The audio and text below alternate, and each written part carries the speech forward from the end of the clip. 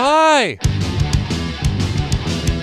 Welcome to the CJOB Sports Show podcast. On this episode, we talk to former Bison NFLer, all-around good guy, Israel Idonije, as he's been inducted into the Canada West Hall of Fame. Also, Kelly Moore informs us of a new hockey program, development program for kids, put on by 50 Below, Winnipeg Ice, Winnipeg Blues. And finally, the replay booth. Jeff Braun and I review White Men Can't Jump, because we are white men that can't jump, on the podcast. One of the University of Manitoba's most famous alums, Israel Idonije, has entered the Canada West Hall of Fame. And Idonije, who started on the gridiron for the Bisons between 98 and 2002, joins us now on the CJOB Sports Show. Israel, congratulations on this honor, and thanks for joining me tonight. Oh, thanks for having me. It's a privilege. How often do you think about the days back in the late 90s, early 2000s, and what it was like to just start out, really, it was almost the beginning of your football career, really? Yeah. Truthfully, it was the beginning of my career. And you know, I have a home in Winnipeg, so, you know, whenever I'm home, I do a lot of stuff at the University of Manitoba still. We do a big football camp every year with the University of Manitoba, with the football guys. They come out and coach our kids. So I spend a lot of time still within the ecosystem, and that's always a reminder of just the incredible journey that I've been so fortunate to be on. How much do you think the game has changed between when you showed up at the university and to where it is now? I mean, just the game has changed significantly. I haven't played, CIS or Can West football in a long time, but just, looking at the rule changes that I experienced when I entered the NFL in 2003 to what the league is like today. And typically when rules and regulations start sitting on the NFL level, it really trickles down throughout all the leagues, right down to like Bantam and PA football. So there's been some significant changes as far as how the ball's handled, trying to make things safer for players. And for those adjustments, it's important. So for those unfamiliar with your story, you moved from Nigeria to Brandon when you were 4 years old, and football was not really top of mind, was it? Yeah, I mean, football, it truly wasn't something I wanted to do. A lot of people don't know. I went out to one football practice in grade 9. I didn't love it. And I went back just to focus on my basketball career. I played basketball primarily my whole life. My dream was one day to play for the Chicago Bulls. And that's what I had written in the journal when I was 12, 13 years old. And every day that was like my focus. After school, I was on the basketball court working and pursuing this dream of one day playing in the NBA. And at the time, I was running after school programs or youth leadership programs at the YMCA. My boss at the program, Kevin Grindy, he came to Vincent Massey to start a football league. He convinced me to play. I played that 1 year. Following, he got me a tryout for Team Manitoba. I did not want to go. He convinced my mother to drive me 2.5 hours from Brandon to Winnipeg for the Team Manitoba tryouts. I went kicking and screaming. I did not want to play football. And, by the grace of God, I made that team that year. There were scouts at that team from the University of Manitoba Football Club, as well as, North Dakota. I was fortunate. I signed with the Bison, and I was fortunate to play there for 5 incredible seasons. Physically, how big were you then? Over the range of my career, I saw everywhere from 250 to when I left the University of Manitoba to go to the East-West Shrine game, which is the game they invite 2 Canadians to every year. It's played in San Francisco. I reported at 297 to the East-West. Wow. And what was the optimal weight? I think throughout my career, my optimal weight has always been like 265, 270. But depending on what position I played, like when I played for the Bears in 2008, they moved me primarily to nose tackle on the inside. At that weight, I was 315. That was the heaviest during my playing years. So, from 260 to 315 is where I played at, but I always felt like 265-ish, 270 was really my sweet spot. Now, you've been busy during your career since your football career ended with a lot of charitable activities. Why is that important to you? Yeah, I mean, I truly believe and I know for fact that Israel Adonijah, that I would not have been able to achieve a fraction of the things that I have. I would not have been able to overcome some of the obstacles I've faced through my life without a support system, without people at points pushing me in the right direction, giving me uplifting words, letting me know I wasn't on the journey alone. So with what we're trying to do with, If Charities and Impact House, we're just trying to let people, these kids, know that they're not alone. And sometimes it could be the littlest thing, or, a program that brings a kid out and just allows you to give them a hug or feed them for a day or take them to a unique experience. But it's really just about letting these kids know that the journey of life is hard for all of us. And, throughout that journey, we all sometimes just need to know that we're not alone in it, and that the world cares, that people care, and that the challenges will pass as well. So that's what we're trying to do with the work, and I'm truly a small part of it. The beauty of football is that you have this stage, you have this platform to use a voice, but I'm just a part of the team. We have a lot of great sponsors. You talk about in Winnipeg, Pinnacle Staffing, Giant Tiger, the University of Manitoba, the scores of volunteers that come out every year to support the programs we do with these kids. I mean, it truly takes a village, and I'm just thankful that we're making an impact and doing meaningful work. And finally, Israel, just talking about the university, since this is about the Canada West Hall of Fame, just what kind of impact can a university experience have for somebody? I mean, it's transformational, especially when you look at the University of Manitoba as an institution.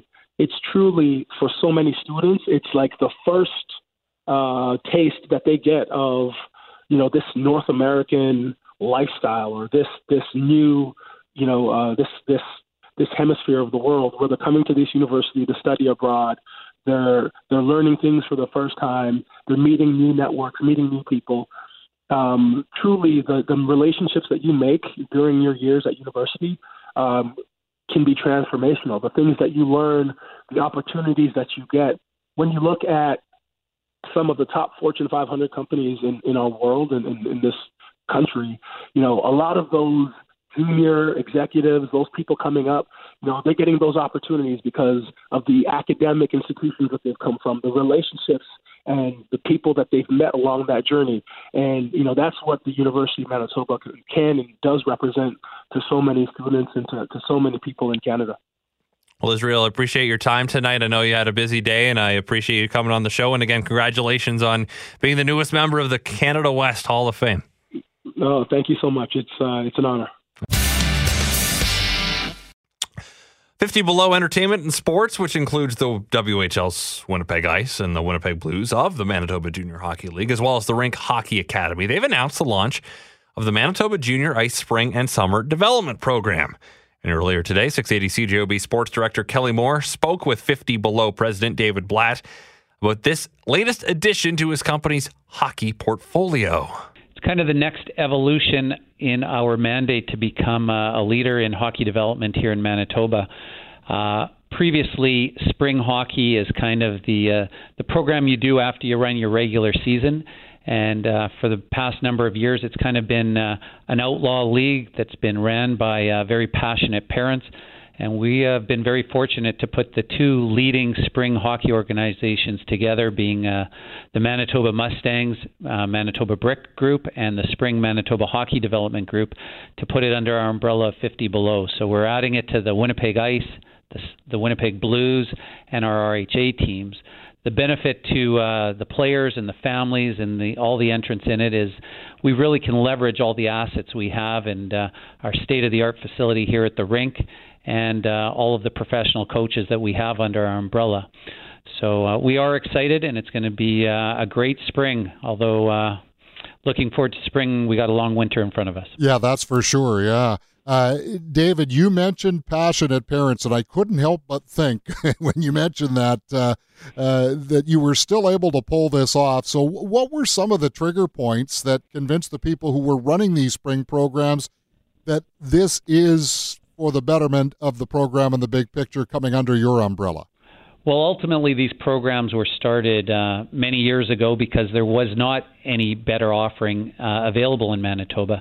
In meeting with the individuals that founded these organizations, and after them touring our facilities and understanding what our programs are about, they too came to the realization that this truly is a win-win relationship, and the programs can only be enhanced from here. And so it's similar to, rather than homeschooling your son or daughter, you're now sending them off to a public education group where there's professional trainers and programs that are proven to work.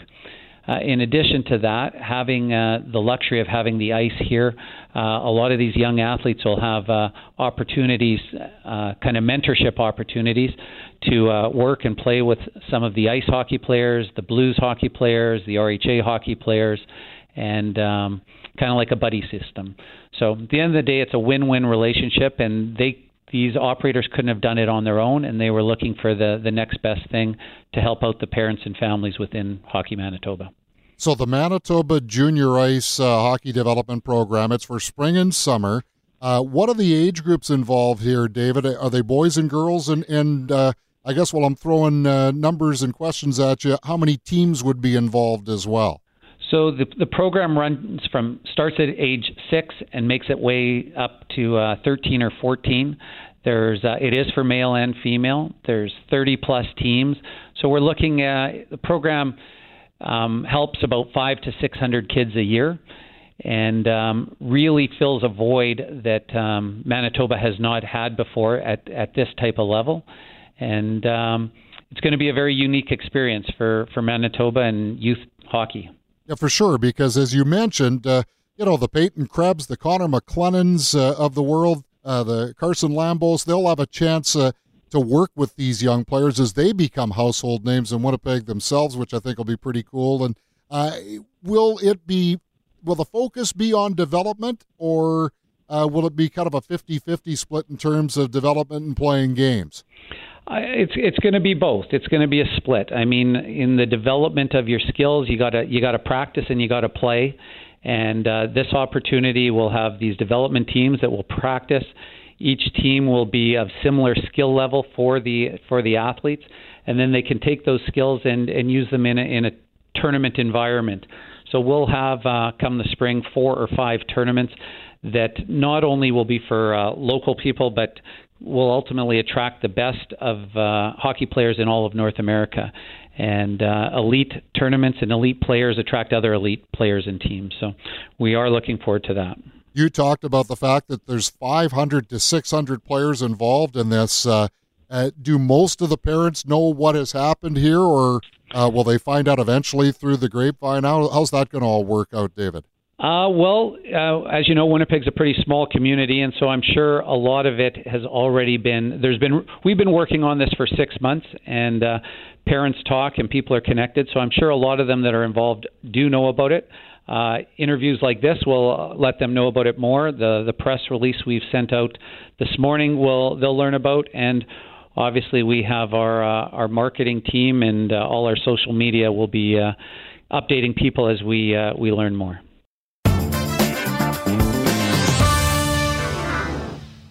Jeff Braun and I, every other Tuesday, we watch and review an old sports movie. He is part of the Couch Potatoes. He's a big movie buff. I'm a big sports buff, so we combine our buffs to do this. White Man Cannot Jump.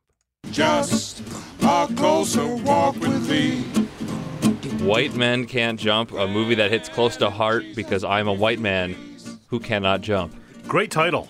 It's one of the better titles we've come across. I think the title was one of the movies where the title was already there before the movie had even been written. Yeah. And it got put butts in seats. That's what a good title does, you know. So all I knew this was basketball with Woody Harrelson and Wesley Snipes, and Sports Connection. Wesley Snipes was in Major League, which is the first movie we did in this series. And directed by the same guy who directed Bull Durham and Tin Cup. Okay. Ron Shelton. Okay. Yeah, so he's got some pedigree in the sport movie business there. So the basic premise is Woody Harrelson is this naive, goofy white guy who's going down to the basketball courts. Oop, he's not very good. I'm just going to try a little bit about. Oops, he's actually really good, and he hustles people out of money. He spent all day. But this is about he got there at the beginning. The first scene, he gets to the beach The basketball court's by the beach early in the morning. No one else is there. He has a nap on the court, and later on he starts hustling people. So he spends the whole day at the beach, and he made $60. Which I mean to know it was 1992, and he was poor, but still. Not great. No. And like all his clothes were in tatters, and it's like, is that part of the act? But no, we find out they're pretty poor, him and Rosie Perez. And he's the one white guy down there, and that's why people are saying, hey, you come play here, chump. Chump, well, I'm talking to you. My name ain't Chump, it's Billy Hoyle. All the other players are black, and they're talking trash to him, and he's not fazed at all by it. Turns out he's actually a good basketball player. Oh, yeah, he's surprisingly good.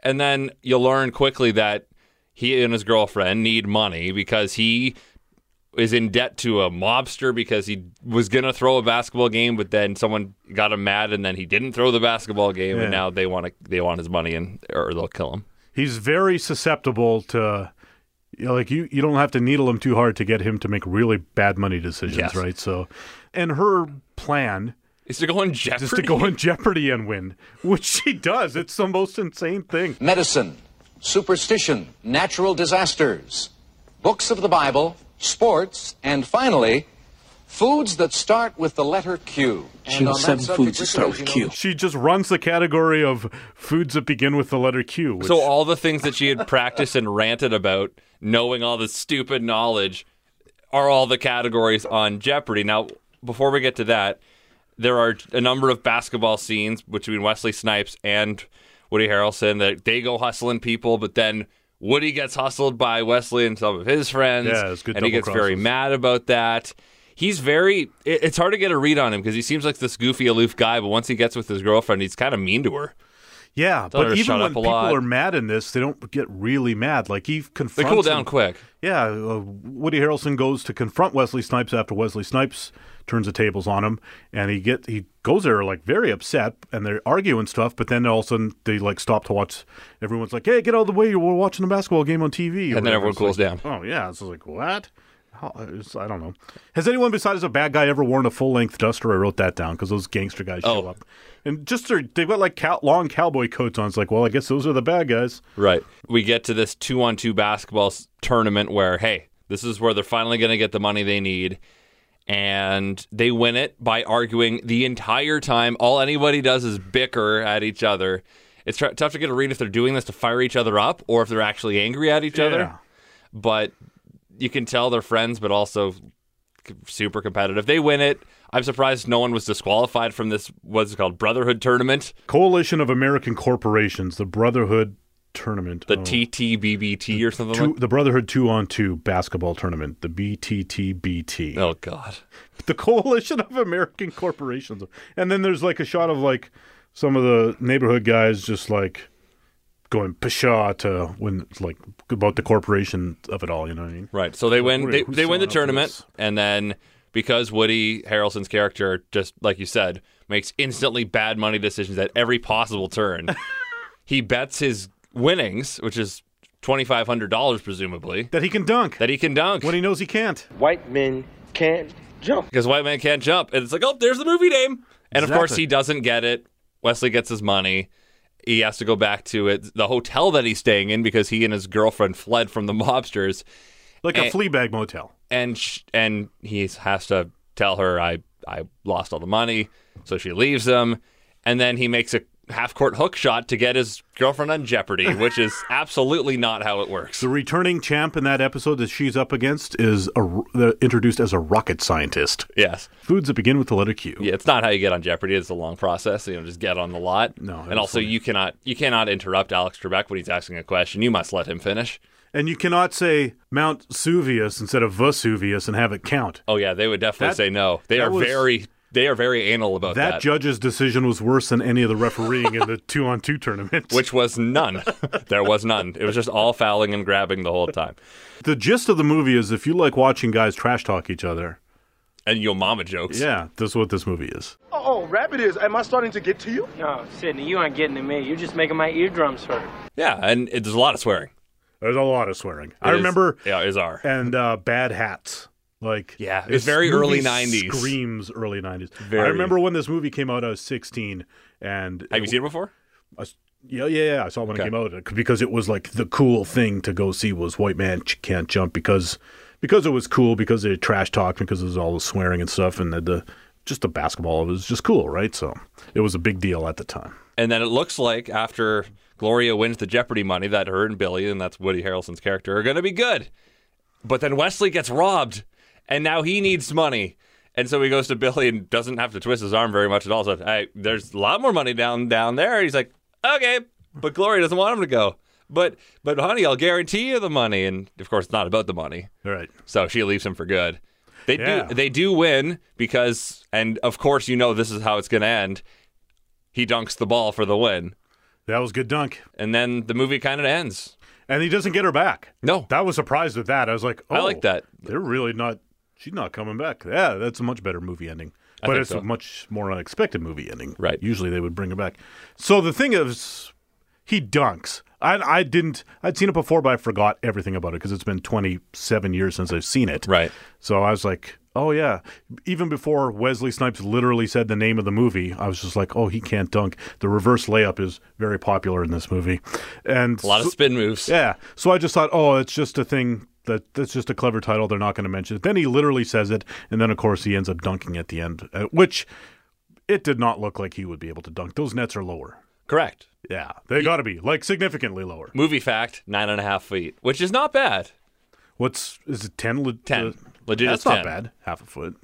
Yeah. So if you do the math, he's 5'9.5" roughly, and Wesley Snipes is about 5'9", maybe a little less than 5'9". That makes sense. Yeah. Because I'm about 5'9.5" myself, and I can touch the rim, or at least I could when I was in a real rim shape. Yeah, I could easy touch the rim. I can dunk on I could never dunk. I could dunk on 9.5, but I'm 6'5". Yeah. Which means by the math, I should be able to dunk on a 10. Yeah. I cannot because I suck.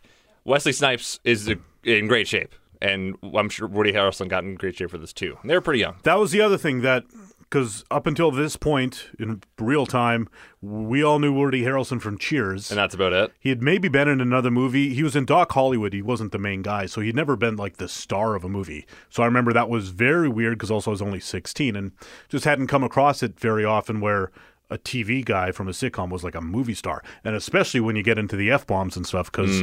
On Cheers, there was no swearing, of course, right? And he was young and innocent, and he wouldn't have sworn on Cheers anyways, even if they could. So I remember that being like, oh my gosh, this is a Woody we've not seen before. Yes, I liked the movie a lot, and then it was fun. And then Jeopardy happened. I'm like, oh my god, it was dumb. Yeah, it's so stupid. It's so ridiculous, but it's a fun movie. It's about an hour 50-ish, and it did really well at the box office in terms of how the people got the parts. There was a tryout process.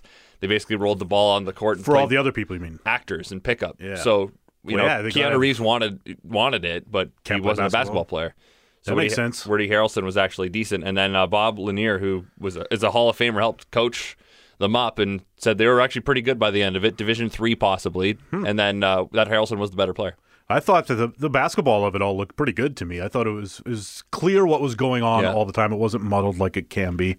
And I also realized, I was like, you know what? As far as sports and slow motion goes, it works best with basketball. There's just something about a ball spinning in the air, right, or whatever. Yeah, that's true. It looks cool. And they didn't do a whole lot of bouncing off the rim or anything. And then Snipes, I guess, when he started out, great athlete, couldn't shoot at all. Just brick city. But you do enough training and it turns out well. So yeah, I really like this movie. Yeah, it was fun. A lot of them take themselves far too seriously or whatever, and this clearly. And there wasn't because it wasn't a professional thing. It was just a couple guys, right? Yeah. And the stakes were kind of low. Well, yeah, it was just them hustling money, like not trying to win a championship, but trying to win a couple $1,000. Yeah. So even for hustling, it was like low money, and it was interesting because usually for like movies where it's guys hustling somebody, it's usually pool or cards or something like that. It's basketball because he's white. Yeah, it's because he's white. Yeah, so he gets misjudged. So in the end, I thought this was one of my favorite movies we've done so far. Honestly, that much, eh? Yeah. All right. Like it's not a great movie, no, but it's fun. Yeah. So it depends what you're looking for. There you go. So what's your rating? I will give this 7.5 multicolored hats out of 10. I'll give it 8.5 daily doubles out of 10. Tune in to the CJOB Sports Show weeknights from 7 to 9 with me, Christian O'Mell, or you can download the podcast on iTunes. It's actually on iTunes now. Wow! If you got an Android, then I think you're out of luck, but Apple products, you're good. So listen to the podcast. Please subscribe. You can rate it. What's the worst that could happen?